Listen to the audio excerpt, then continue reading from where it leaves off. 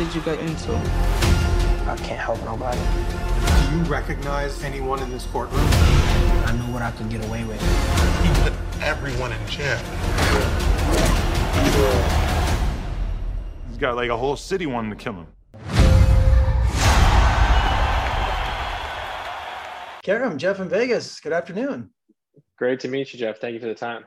Man, what a thrilling documentary. I don't know if that's the right word, but I'm just been fascinated with Tekashi 6ix9ine since I first saw Gummo, and regardless of what you think of him personally, just an amazing story, his rise to fame. And what I find fascinating, I love how you go into his early life, because he started as a bodega clerk in Brooklyn, Mm-hmm.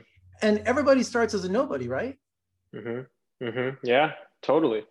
I think the story, is, I don't even consider this a music doc. I think the story is so much bigger than Tekashi. I think this project is really about our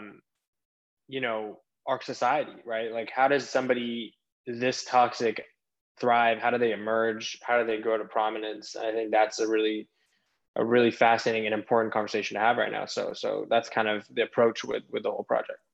I think fans are thirsty for his early days. What was he like? And you explore his rough childhood. You got his biological father to come on camera. Was that a challenge? The whole project was a challenge, but I think, the production team at Lightbox, along with our partners at Imagine and Rolling Stone, everyone was just incredible. And I think from the beginning, we knew that this was a project that it is a controversial project, and it is a project that we didn't want to glorify Tekashi. We didn't want to tell a straightforward Tekashi film at all. It needed to say something bigger. It needed to be a larger commentary about our society. So, yeah, because I thought that it was interesting that, Tekashi, Daniel Hernandez is playing a character, right? I mean, Tekashi is not him. It's a persona. Right. And I think that's what the entire project's about, right? It's this idea of manufactured celebrity.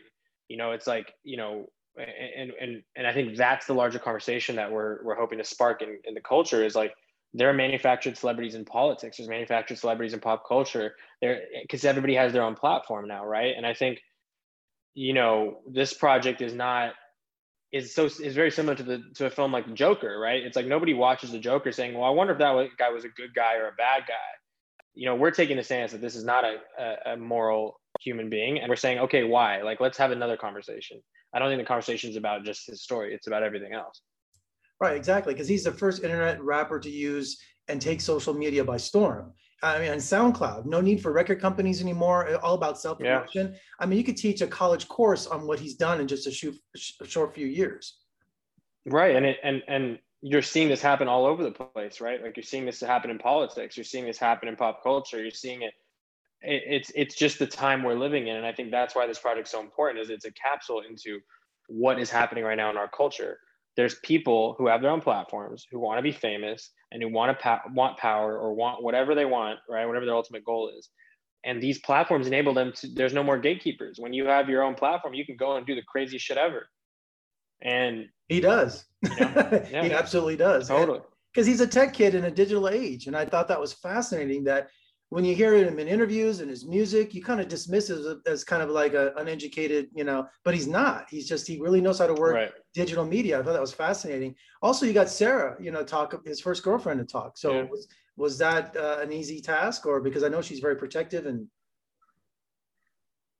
They're not on great terms. I think there's a lot of things that happen between them, and you'll find out, people will find that out in the show, but everyone was difficult to sit down. Nobody wants to talk about the deeply traumatizing experiences that they've had. But I think our approach is a very human approach. A lot of times we had just conversations with people off the record, or grab coffee with people, or grab drinks with people, obviously before the pandemic. And our approach was really like, all right, let's explain to people that we are not trying to just capitalize on this person and this story. We are trying to use this story to make a statement about the times. And I think once a lot of people close to him realize, like, okay, cool, that's like actually that's really interesting that you guys are doing that, I think they were much more receptive to sitting down and having a conversation. I found it fascinating that he's a Trump supporter. I mean, what is it with rappers being Trump supporters? I mean, they really don't watch the news. They don't know what they're saying when they say that, right? Well, I wouldn't generalize all rappers. I think there's a lot of rappers out there that are incredible voices for the culture and are very well informed and are advocates for a lot of change. And But I think a guy like Tekashi, like, people will be able to see this in the film, and he talks in the interviews that we acquired, he talks about it, but he was obsessed with Trump in the film because the two of them are the same, like that. And there's a lot of parallels that appear throughout the show that I think viewers will find fascinating. Is both of their rise, like both Tekashi and Trump rose through the same tactics, jarring, ridiculous antics online to get people to look and stare and be amused until it wasn't funny anymore, right? And I think that is the whole project. And I think a lot of people, a light bulb's going to go off halfway through the series where it's like, holy shit, I'm literally watching the rise of Trump, which is also the rise of Tekashi. Yeah, because Tekashi used Instagram and Trump used Twitter, Right, but Trump's not spelling. The thing that I think is interesting is they're both hyper calculated. Tekashi 6ix9ine, everything he did on these online platforms was hyper calculated. Everything Trump does on these online platforms, whether it's spelling Kansas City wrong or a tweet or this and that, those aren't like accidents. Those are hyper calculated strategic moves so that the message gets retweeted and talked about. And as long as you're in the conversation, you're relevant. And I think that's what some of these figures have realized, these supervillains. And tell me about working with Brian Grazer. Brian and the team at Imagine are incredible. I think,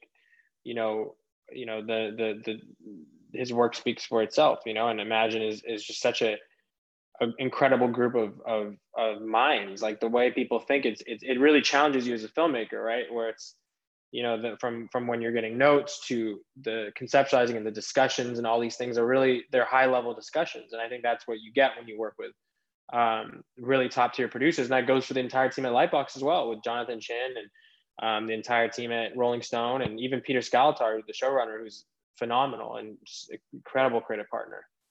And finally today, Karam, can we count him out? He seems to have fizzled a little bit since he came back out and since he got out of jail, but you think fans have grown weary, or are they going to stick by him?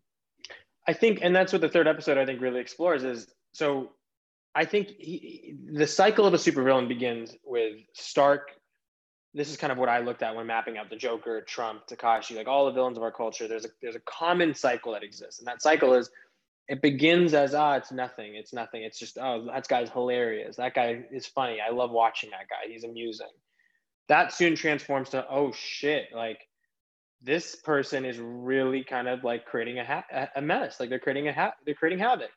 And then eventually we get so used to their antics with Trump, with Tekashi, that we become desensitized. So what's happening right now is that third part where we get desensitized. And then the result of that is that they just fade into irrelevance. Donald Trump has faded into irrelevance. Tekashi 6ix9ine has faded into irrelevance, I think they'll do like 20 million views or whatever on a project, but fans aren't going to go out and buy his sweatshirts and merchandise and buy tickets to the shows and all these things, So it's a cycle. Fascinating documentary. I really enjoyed it. I love how you just my imagination at the end. I thought that was a nice little double that you did there. Thank you. In Tekashi's head. Also, I have Giancarlo doing the narration. Just fantastic. So thank you. Very, very, very intriguing documentary. I can't wait to see you do next. And thank you for talking to me today. I appreciate it. Appreciate it. Thank you so much for the time, Jeff.